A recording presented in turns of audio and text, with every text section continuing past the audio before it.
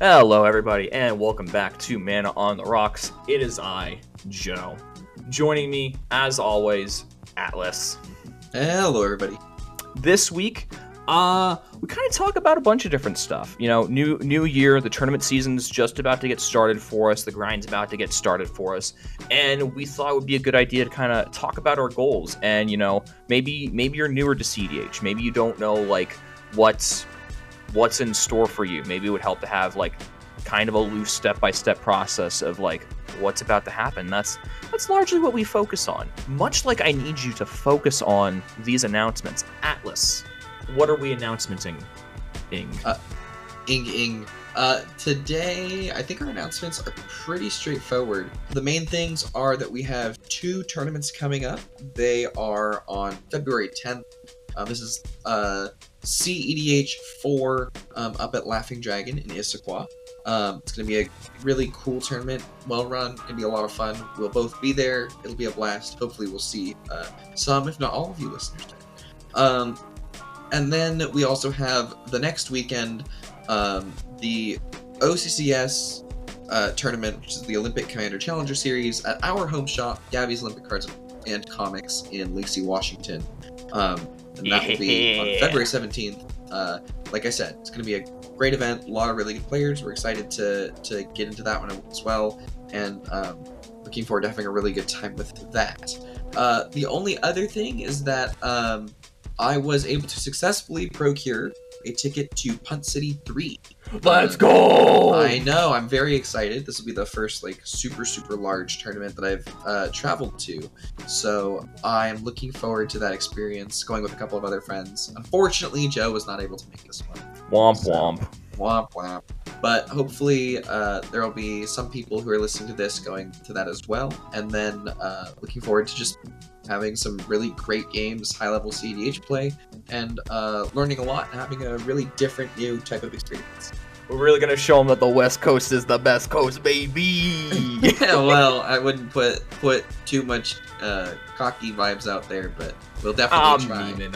I'm just joking. Just joking. You're just joking. That's it. That's the one. All right. Well, if that wraps us up for our announcements. That does indeed. Excellent. Well, I can't start the episode without shouting out our lucky patron, Justin. Thank you very much for supporting us, my friend.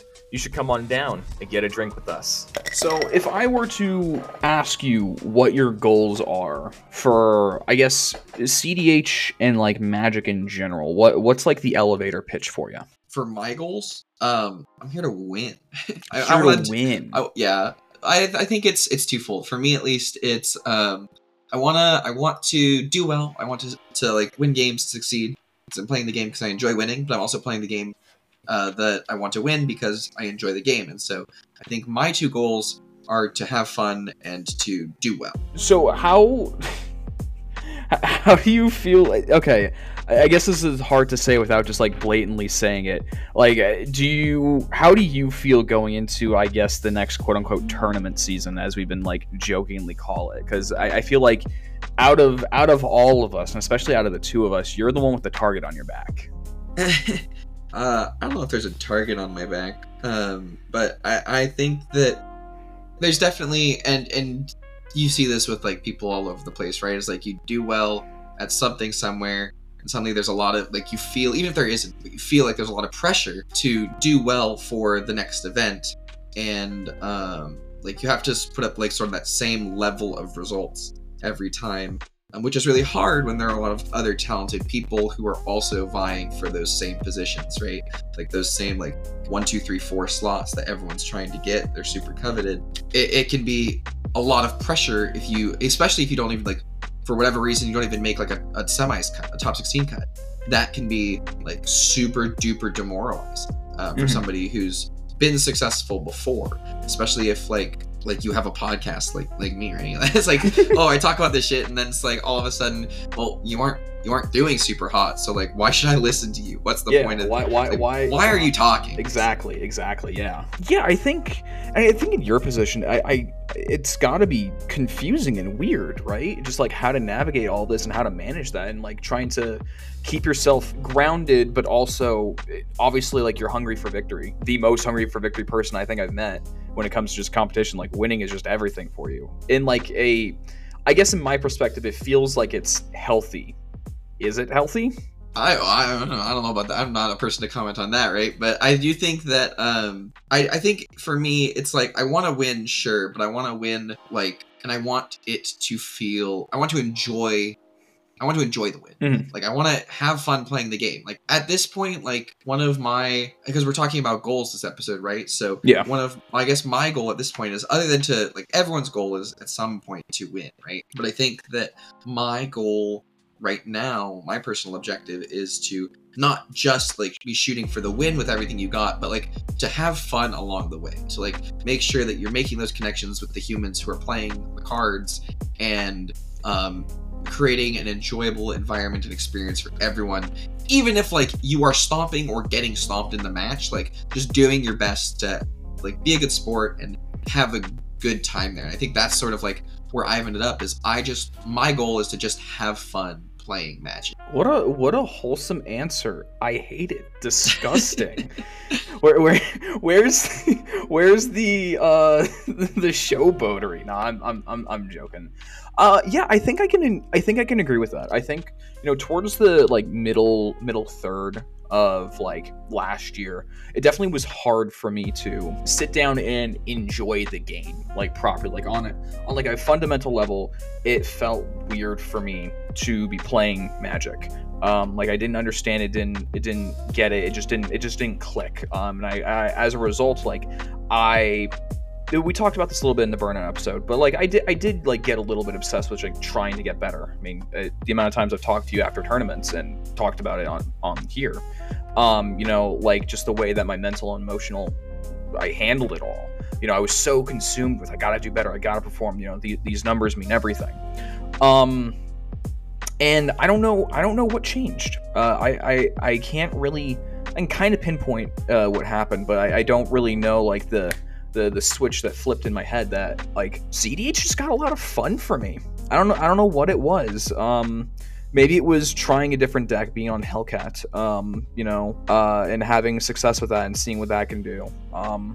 I feel like every single time I play a game of CDH, I'm having more fun than I've ever had, and I'm playing better than I've ever had. Yeah, and I think like that's sort of like was my big turning point too over the past year or so, I guess. I mean, like I hit a point where as I was progressing, I hit a point where I was like, yeah, I want to win, I need to succeed, I have to do good, I have to like win these tournaments, I have to like win every game that I'm playing, blah blah blah. And I still want to do that, but I think my goal has shifted away from like being that to win every single game and to do super well, because I know that I'm capable of winning games and playing well, placing well in tournaments and things. So now my goal is to have fun while I'm doing it, so it feels less of a chore, so that I'm making sure that I don't burn myself out and I'm still enjoying the game, because that's why I wanted to do well in the first place, is that I was enjoying the game. Yeah, I'll keep circling back to it because I think it's a point that's always going to bear repeating. Even though we're competitively minded, even though we both grind tournaments, even though we do like winning and winning feels really good, I think just making sure that you are, having a good time with the people around you. You're making friends along the way. You're enjoying, going to all these places. I mean, I look back on all the events we did last year, and just, God, we went everywhere, dude. We went to so many. You more so than me, but we were all over the place. We went to so many places, and we had just a lot. Like, despite my feelings on the tournaments, the trips that we went on, and just going to these events and meeting these people and seeing these sites, like that was like the highlight of last year, and why I'm very excited for this year to see where everything takes us. Yeah, absolutely. So we kind of like outline like our general like thoughts and like opinions for like, I guess, our goals. How would one go about like setting their own goal? Like say you're one to start fresh this year. Like how does how does that look like for someone who wants to start going to tournaments and start competing? Well, I think a lot of it has to do with like you have to start with self-reflection, right? And figure out sort of where you are as a player and what you are aiming to get out of the tournaments. I think once you figure out what you want from playing Magic and what you want in competing in tournaments, like what you want to get from those things, that will really help you figure out what your goal needs to be, and then like setting some realistic like benchmarks and milestones, like things that you can work towards to achieve that. Yeah, no, I can see that. I can agree with that, because I think everyone's gonna. I have yet to meet someone who's like, yeah, I just started playing Magic and I started playing CDH. I feel like everyone that I've met, that plays CDH has been like, oh yeah, I started playing, like X amount of time ago, like a little bit. Like there's usually some amount of like lead up into like CDH. Very rarely do I think I've met people that just jump right in, because it's so daunting. There's so much going on. When you sit at a table, there is so much just knowledge that you just need before you even shuffle up. Like just seeing 3 to I guess 6 different commanders, 3 different opponents, I guess, and trying to understand what all of them do, like just intuitively, that in and of itself is such a huge, like, I guess, skill hurdle, skill check, whatever you want to call it, right? Where you are is going to matter entirely, and how much of the fire hose have you started drinking about CDH? Because I feel like that's probably step 1, I would say, is like once you start playing is like, okay, there's a wealth of knowledge and information out there that is not required reading, but it's certainly going to help you. Yeah, there's, aside from all that reading, like there's forums to troll, there's you can like ask questions in different discords and things, but yeah, it really, like you said, it is a fire hose. There's just such a wealth of content to consume, whether it's podcasts or like actual articles that have been written by like professional Magic players or like other content creators or something like that. There's just so much to gameplay videos from YouTube. There's so many things to look at and so much to try and consume. Like when you are new, it really starts to get overwhelming very quickly. I mean, just as simple as just like, what deck do you want to play? What colors do you want to play? For the issues that I have with the database, I do think the database is a good starting point for someone who is getting their feet wet into CDH, just to see what decks look like. It just gives you a starting point, right? Yeah, it gives you a solid starting point. You can look through and be like, okay, what does blue farm do? I keep hearing this blue farm. What does this deck do exactly? And at least for me, every single time I dive into like a new format, or like I take a break from any card game, that's always like the fun part for me, is just like the discovery phase of just like what is everyone doing? What have I missed? What are the best things that the collective consciousness has deemed to be the most successful thing, and what has splintered around it? And the database is so good at that. Everyone's going to have their fringe tech, and like regions are going to vary. But for the most part, like being able to sit down in a pod and identify that, like Mardu is turbo, that Thrasios decks are more often than not going to be able to play a control game or a fast game, depending on how it's built in the pilot. Knowing what the 5 color decks do, being able to suss out like the weirder like 3 color decks, and like their weird synergy pieces. Just being able to cultivate that intuition, so that way when you do sit down, you're not walking in as blind. You're still gonna have moments where you walk in blind. I have those all the time, I know that. But having that baseline knowledge is so helpful. And I will still recommend, at least for new players, just to go through the database. If you've heard about a deck because you have started watching content, because you have started listening to podcasts, reading articles, Discord servers, like all of those things, that's kind of the next step, is like, what do these decks do? And all the decks in the database all have pretty thorough primers to sift through, so they'll break everything down for you. Yeah, I think there are some exceptions to that. Like some of the decks on there don't have, I think there are like 2 or 3 that I've seen at least, that their primers are like a picture or something. That's not very helpful, but yeah, but For the most part, yeah. For the most part, like the heavy hitters, you know, your Nagilas, your Kenriths, your Blue Farms, your Thrasios X decks, like all of those are going to be like pretty well fleshed out. So you can start to gauge what those decks are doing, and then from there, you know, maybe okay, so we've entered the format, we started playing, we have kind of like a rudimentary like baseline knowledge of what CDH does. Now comes the difficult part. What are you playing? Yeah, that's always a challenge, right? Like, because sometimes you want to try a new deck, and like, then you like have to find new cards and figure out what works for your meta, and that is the hard part. Yeah. And that's a daunting challenge. Yeah, and honestly, for me, it's always as simple as like, well, what colors do you like playing? And that's, I feel like one of the easier and more difficult questions. It's somehow the easiest question to ask, and also the most difficult question to answer, because you can play every color combination, and there's some niche that it can fill, there's something that it can do. Yeah, they will be at the very least like viable. There will be at least one viable deck in your combination of colors. Does that mean that it's going to like consistently pop off and be very good at like taking down tournaments? No, Probably not. But like, it gives you a starting point where, hey, I like this, and then you play that deck, and you're like, okay, I'm not winning a lot of games. Maybe I should try changing decks. You take something new on, play that deck for a little bit. All right, I've liked this. I'm gonna go back to my other thing, and like, you take the lessons that you've learned from that other deck, you can now apply it to the one that you started with. Like, if you're trying to make Boros good, but you don't want to play Winota or whatever, so you pick a different Boros commander. You're like, well, I spent like a month and a half playing Turbo Nas. Like, what did I learn about what makes those decks good? How do I take lessons and extrapolate them to this deck? Yeah, and there's bits and pieces that I feel like you can pull from every deck that you play.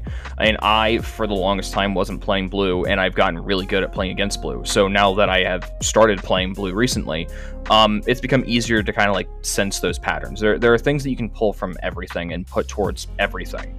And I think just kind of shopping around, just trying a bunch of different lists, trying a bunch of very different lists, especially lists that operate at very different speeds, you know, like playing like a stacks list is going to be, you're going to have to play and think very differently from if you're playing like a turbo strategy or a mid-range strategy, or like one of the weird like slices that fall in between those three like archetypes. And from there, you can kind of start piecing it together. And then I guess the next point after you start piecing it together is, well, you got to start brewing a little bit. At least for me, that's kind of how you start getting into, like, I guess, the mechanics of how a format really, really operates. You know, you have your quote unquote set of good cards, and the good cards, the staples, are tenuous. I think for some people it makes deck building really, really easy because you don't have to think. You only have, like, you know, what, 10-20 slots maybe at most, depending on your colors, right? Yeah, it feels like that number of flex slots gets smaller every year because there are just so many good cards that are printed. Yeah. But also it means that you can start, you start going through the card evaluation. We've talked about this a lot, where you go, is this card actually good in my deck? The cards that make infinite mana are going to function different, and you're going to be looking for very different things, whether you're playing, I don't know, like Timna Jeska or like a Thrasios deck. Both decks are going to be looking to make infinite mana, but they're going to be doing it in very drastically different ways. And then you also have like random commanders that like have very, very powerful like one card effects that are just win cons all in itself. The classic example is Kinnan Basalt Monolith. That is Basalt Monolith, not a widely played card in CDH. But what it is, it's usually up to some sort of shenanigans. Yeah, like a power artifact or something like that, right? And then you usually have like a mana sink on your commander or whatever it happens to be. Yeah, and because you have that baseline knowledge of like, oh, this is what these decks do, and these are like all the good cards, now we start cobbling it together, and oh, we have a couple slots. Well, what do we do with these? Do we actually want the 6th, 7th, 8th, 9th removal spell? Do we need to start scraping the bottom of the barrel for tutors and stuff like that, and start experimenting and start going through the motions, as it were. I like brewing a lot. Brewing is a lot of fun. I think that's where I have found a lot more of my like strengths in CDH is being able to just dissect a list pretty efficiently and like go through card by card and be like, okay, all these are the good cards, all these are the weirdo cards, and like identifying and asking the questions of like, why is this here? Why isn't this here? Where can we make this? How do we make these changes? Just thoroughly breaking it down. Yeah, really just breaking it down. And that's a great skill to work on. I feel like is a very very critical part for the CDH players like Path. Yeah, I think so. Is that like so? Is that something that you're trying to focus on this year then, or like is like so. Brewing a new list or like dissecting your lists more diligently and making sure that everything like has the spot that it's earned? I think I should I should be brewing more than I am. I know that I've kind of fallen off the brew bandwagon a little bit as I've just kind of like dug myself into my own little like holes, as it were, and like just focusing on my own lists. I haven't really done a lot of like trying out like different commanders recently and like brewing up different lists and seeing how they function and whatnot. But it's definitely something that I want to get back to doing because I do like brewing. I do like deck building a lot. Nothing's come across my plate that I've been interested in brewing with, apart from like the decks that I'm already playing and already liking, just kind of effortlessly tinkering over. No, I get that. For me, it's been kind of just one of those things, just trying to optimize my one deck that I play at this point, right? Basically, yeah, I've messed with a couple of other things recently, but nothing really scratches that same itch. I was playing a game earlier today, and they were telling me how I just didn't look like I was having fun because I was playing Esper as opposed to 5-color. It's like, yeah, kind of. That does seem to be the problem with 5-color, right? Is like once you get used to 5-color, it's so hard to go below 5 colors. Yeah, or just like not even that, because like I've played other 5-color decks not recently, but other 4 and 5-color decks as well, and it's always just like this deck just doesn't keep my interest. Doesn't seem flexible. I like toolboxes. I'm also a big toolbox player, but I feel like me and you toolbox very very differently. Yeah. Or yes, like you, for sure. Where you're trying to toolbox all the time, and I'm trying to just land my cool thing and be able to toolbox and just pivot around to completely different strategies all over the place. Where you're like, no, all my cards need to be able to do everything, and I'm like, no, these weirdo cards are going to handle everything for me. I'm going to be able to access them from any point in the game, and these weirdo cards are going to rule everything. Yeah. Okay, so let's see. What would be the next step after we've started figuring out a deck. We have some knowledge. We have an idea of how to brew. What would you think is the next step along this path? Ooh, that is a really good question. I think that like after you've taken your deck, you're like, okay, I sort of know how to brew. I think at that point you just need skill and information at that point, right? You need to play as many games as possible, sort of like with the established mold of whatever, like of the source that is telling you how to play the game. Like if you're net decking your list, just play that like as much as you can, and then you can come back like once you have that sort of like experience to shape your opinions and be like, okay, now that I like sort of understand that this connects to that and like this card is good and here's why, now I can start saying that like this card that everyone's talking about all the time, not good. You start getting jaded is what we're saying. You start getting jaded. You're like, oh, that's when you get to the, hey, Thoracle, I don't know if I want to play that. It does feel like a revelation. Like I feel like you know the meme of like the guy is on a fork, he's at a fork in the road and there's like this dark looming castle and there's like this happy sunshine place. It's kind of like that. It's like either you choose you choose whether you like Thoracle or you go, this is the worst card I've ever seen in my entire life. People play this garbage? Nonsense. So, I mean, like, the thing is, like, Thoracle's not even that bad. It's just a mana consultation. It's just consultation. Oh, God. I told you about one of my games last week, right, with Consult, right? I don't know if you did. Yeah, okay.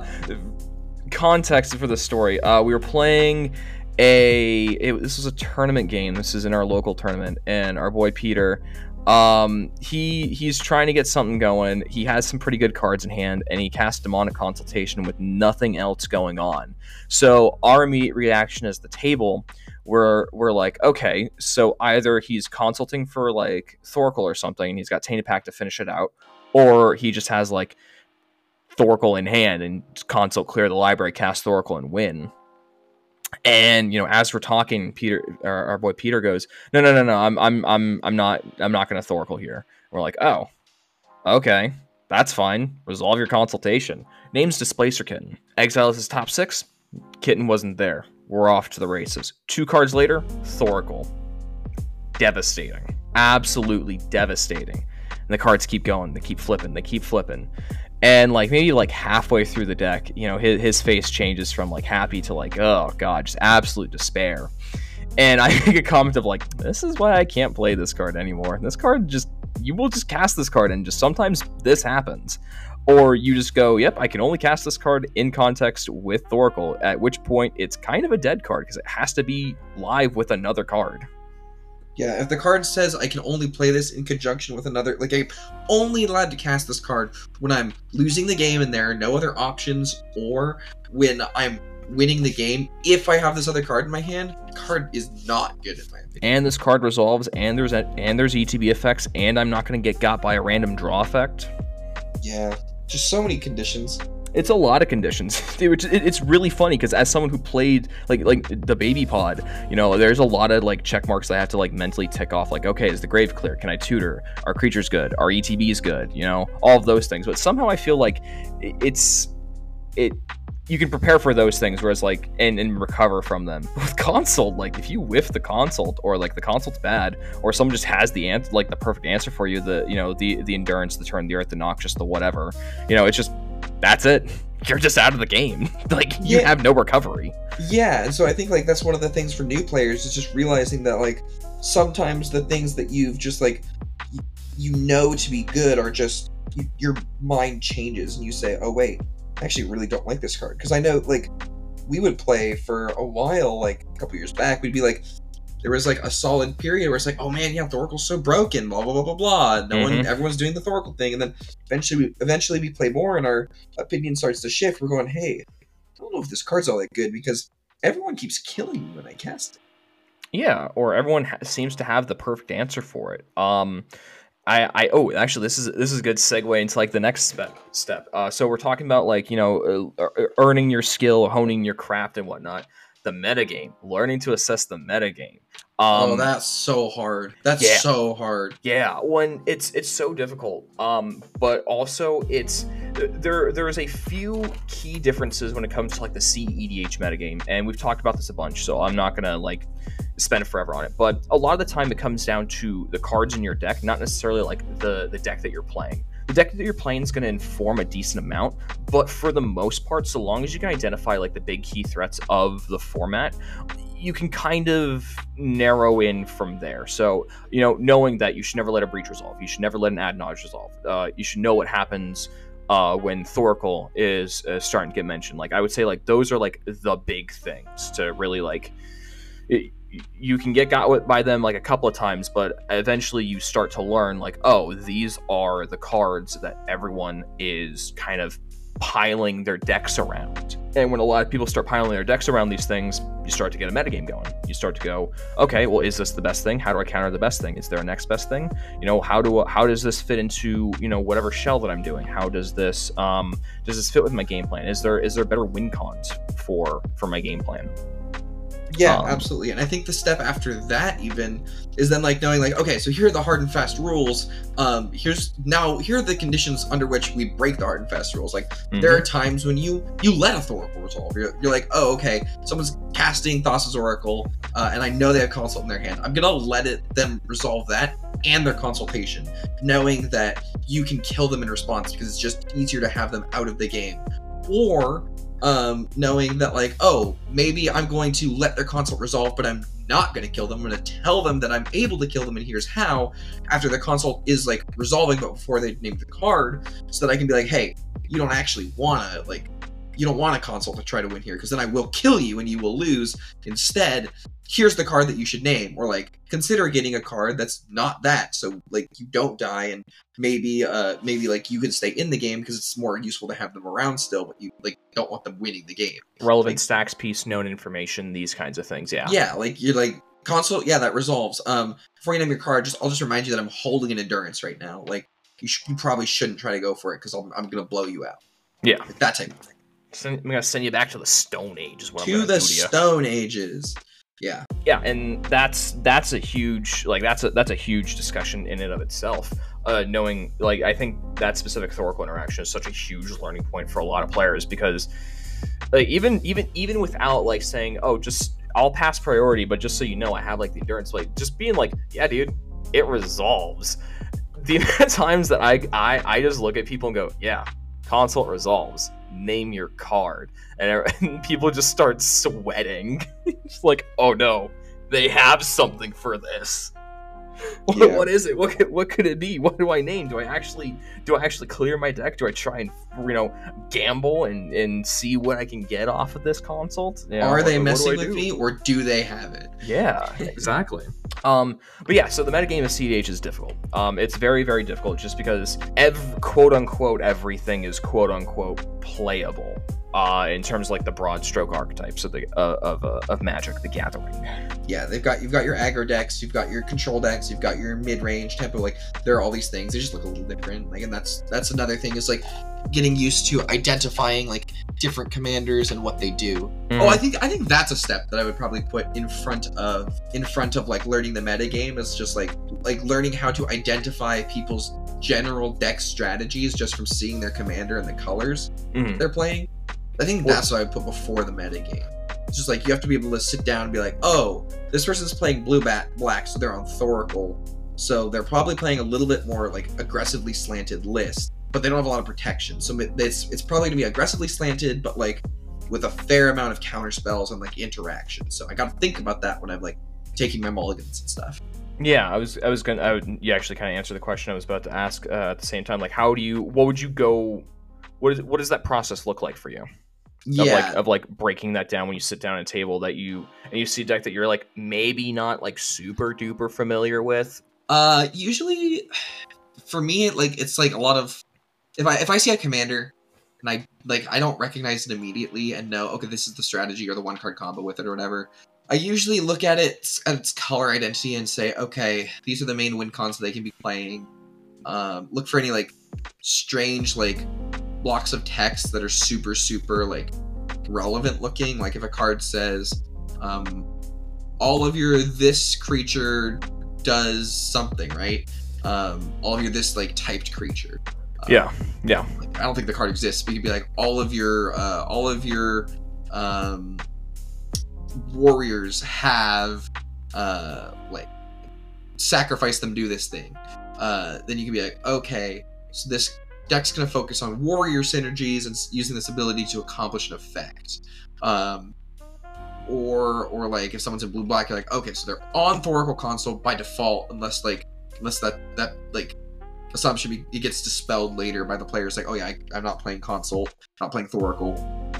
Like those are the things that I look at and I assume first. If it's like red, I'm like, oh, this deck's really fast. Like looking at those types of things, and then if it is a fringe commander, usually assuming that their commander provides some sort of value outside of just the colors, because otherwise they'd be playing a more well-known, better commander. Be like, okay, so they have some sort of like janky synergy. They're gonna resolve their commander. They're gonna like get ignored because no one knows what their commander does, and then we're gonna lose the game to some sort of weird 4-card combo or like some obscure 12 mana combo or something like that. That is just like really inefficient, but nobody's aware of, right? And so like that's the thing that's honestly when I sit down at a table outside of like Blue Farm or Kinnan or something like that, where it's like these are like the top tier decks. Those are the things that I worry about. It's like, oh, these are the top tier decks. I'm really worried about you guys. Those are like the mid tier decks, the tier B, whatever. Like those decks are obviously still a threat, but I'm less concerned about you because I kind of know what your deck does, and I kind of like know how to answer it. I get the most scared about, other than like the S tier decks, I get the most scared about those decks that are like, what is your commander doing again? Because why are you sitting here across from me? I sit down. Oh, I've never seen your commander before. Kind of glance through it. Oh, that's kind of cool. They play one weird card that you have to read for the first time, or like reread because it's been a while, and you go, oh, that's cool. Wait a minute. What does your commander do? Oh, yeah, that's what's happening here. That like realization moment. the moment where you realize, oh no, they actually came to play is what's happening. Yeah, I would say I go through like a pretty similar process, although for me, I'm always gauging like what their interaction is, and like maybe trying to like suss out and like figure out like what staples they're on. Like if we're on like, I don't know, like some Abzan deck, like some like this deck that no one's ever heard of called Tayam, you know, and no one's ever heard of this guy. It does literally What does that card do? You know, a lot of weirdo cards in there. But even, you know, you can try and take the weirdo cards step by step, because it's really hard to, I guess, prepare and expect for what's about to happen, just because you don't know what Tayam does. You've never seen this deck before. It plays a lot of weird cards that say put counters on things. What's a money counter? There's money counters in this game? That's crazy. And you start going, okay, well, what kind of staples can they play? Okay, so we're working with, you know, white, black, green. So we're probably playing, you know, all the green tutors, all the evolution effects, all the vamp tutors, all the demonic tutors, all those things. You know, we you know, they have access to the white, so they're gonna have access to kind of, you know, the best removal suite in the game. No counter spells, obviously, and you know, you kind of branch from there, and you kind of form your game plan, kind of nestled between what they're trying to do and like maybe the weak points in like either their color identity or like the kind of strategy that they're employing. I can't really think of a deck that like can't play like generic like interactive spells. I guess if you have like Gigantha in the command zone, you can't play like Force of Will. It's like the most relevant thing, Force of Negation. So the only thing I can think of. Yeah, I think, yeah, that's the only thing I can think of as well off the top of my head. Yeah, and then, you know, from there, I try and just, you know, okay, does my game plan line up with this? Do I think that they have the necessary tools or ability to pivot into, like, you know, a beatdown plan, to deal through, or to grind through, like, a stacked out board, to, you know, put up enough interaction to try and stop, you know, someone's storm attempts? You know, can they fight those things? Are they powerless against them? Those kind of like broad questions are usually like what I ask myself whenever I see a deck that I just don't know. Yeah, and I think like a lot of times you just ask the player, be like, hey, oh yeah, like, you play Force of Will, right? They're like, oh no, I'm running Gigantha the companion slot. It's double blue pipped. I can't. You'll go, oh no. You just put your head in your hands and like, oh god, I had to tap out for this one ring. We're dying right now.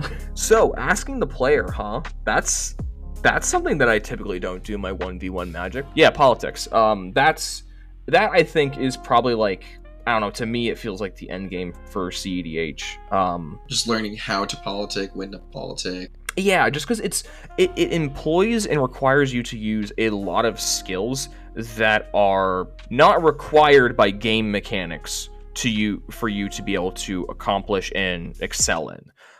Because it's a little bit about the game, but it's also like it tests you as like a social person, as a social being, how well you can interact and communicate with your table, to one, find out what they're doing, try and suss out their information, while also concealing your own game plan, but also like making sure that you can curry favor where you need to curry favor. Yeah, and that's, I think, like one of the, like you said, the end game. That's like the hardest thing to learn is, oh yeah, how do I interact here? Why do I do this? When do I do this? Type deal. Like that's the sort of thing where it's like you start off low and you're like the low powers or whatever, blah blah blah, and then you go where you're making deals. You're like, oh yeah, if you attack me, I'll block with this, and we can both like draw a card because it dies or something, or like don't attack me or I'm gonna kill your guy type deal, and then like, or don't attack me for 3 turns and I'll do this for you type thing, and then you get like CEDH command zone like, special. Oh, okay, yeah, the command zone special. And then you get just like CEDH, and you're like, okay, well, everyone's playing super cutthroat, not really like, don't really make deals anymore, blah blah blah blah. And it's like, yes, you make deals less for sure. That's not really like an intrinsic part of the game. But then you hit that super high point where you're like, you progress towards the end where you're like, okay, guys, here's what's gonna happen in 3 turns. We all know this is gonna happen in 3 turns. Here's how we stop it. I'm gonna do this. When I do this, that means you have to do that, okay? If you do that, this gets avoided and we both come out on top and that person gets hecked over. And we both want them to get hecked over. Or like you said, currying favor. You're like, oh yeah, you're at 4 life. Well, I don't really want you to die right now, so yes, if you attack me with your Timna, I'll block with my 1/4. You can gain 2 life, I'll take no damage because it's literally no skin off my back. That type of thing is like, I feel like that's sort of like when you get to the really high levels, you're like, yeah, this seems fine. Like you can hit me, I'll block it like favorably for you. Like that's sort of where I see that like the end of that evolution sort of getting towards with coming into CDH and like as a new player like learning all of these different things. And yeah, it's because it's entirely different like set of skills, an entirely different muscle that you have to flex in your game. Because sure, you can be the best cardboard slinger around, but if you don't know how to communicate to your table, we've talked about this a lot, and so we don't really need to like rest on this point a lot, but you're just leaving advantage on the table at the end of the day is what it matters. And if you know, and if this kind of like pathway guide whatever is to how does one kind of go through the progression of like becoming a better CDH player, like that is something that you're gonna have to wrangle with, and this is kind of the beautiful thing to me, and one that I've really only kind of had the realization of recently, the past like few weeks, is everyone's going to come to their own conclusion, and everyone's conclusion, so long as you can reach that conclusion, is going to be effective in its own way. I feel like I kind of like rediscovered personality in a sort of way, but I think being able to express that personality, and that's part of the reason why everyone likes Commander, is you get to express your personality, because you don't need to be I don't know, like silver tongue trickster is what comes to mind, but that doesn't feel like accurate. Or like like super cutthroaty, or like super like table policey, or like like knowledge vomiting. Like you don't need to go to those things. You can kind of play to your own strengths and your own social ups and downs, as it were. Yeah, absolutely. And then I think like so after you hit politics, I think like that's sort of like that's that Maslow's hierarchy thing, right? You're like that self-actualization point where, well, now that you know like the basic skills, now you have to like try setting goals for yourself, and like how can you grow as a player? And that's sort of like where I think where we've kind of gotten to is like we've sort of got the basic skills under our belts right now. So now we're trying to like set goals for ourselves and be like, okay, well now that I'm doing like okay, or like now that I'm succeeding at deck building or whatever it is, like how do I become better? What do I want out of the game? Right? So yeah, so what do you want out of the game?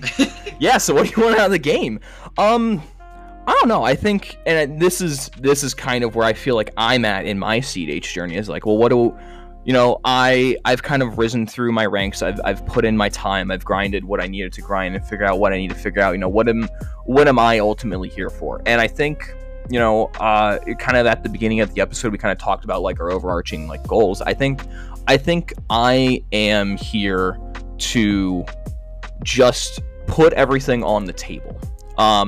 Not necessarily in like a turbo way, but I'm looking to play my heart out. I'm looking to sit down, be met with a hard game, but one that I know that I am ultimately worthy of fighting in and putting everything out there. So that way, when I walk away, I can say, dude, that was sick that you did that. Like, how did you like manage to do that? Like being able to dissect the game and being able to, discuss those and being able to understand and, being able to, return those in kind, and have those games that, aren't just steamrolls one way or another. No, someone played a fish turn one and seat 3 fed like 5 cards to it. They paid for the fish for 3 turns and they just won the game. Like, yeah. Like frustrating snooze fest. Frustrating snooze fest that I don't need to be here for. That's not interesting. CDH is such a dynamic format, both in the players and in the cardboard, that it's my goal to make sure that I can come out of every game with just something to say about it. And knowing that I put everything out there that I possibly could have. Yes, absolutely. It's almost similar to what you're looking for in a sense, but just my own way. No, I agree. Well, what's next for you then? I guess, Atlas, if that's what you ask me. like I said, I think that for me, I'm just trying to figure out that healthy balance of like, I'm trying to win, I'm trying to succeed, but also I really just want to play good, high quality games of Magic and have a lot of fun.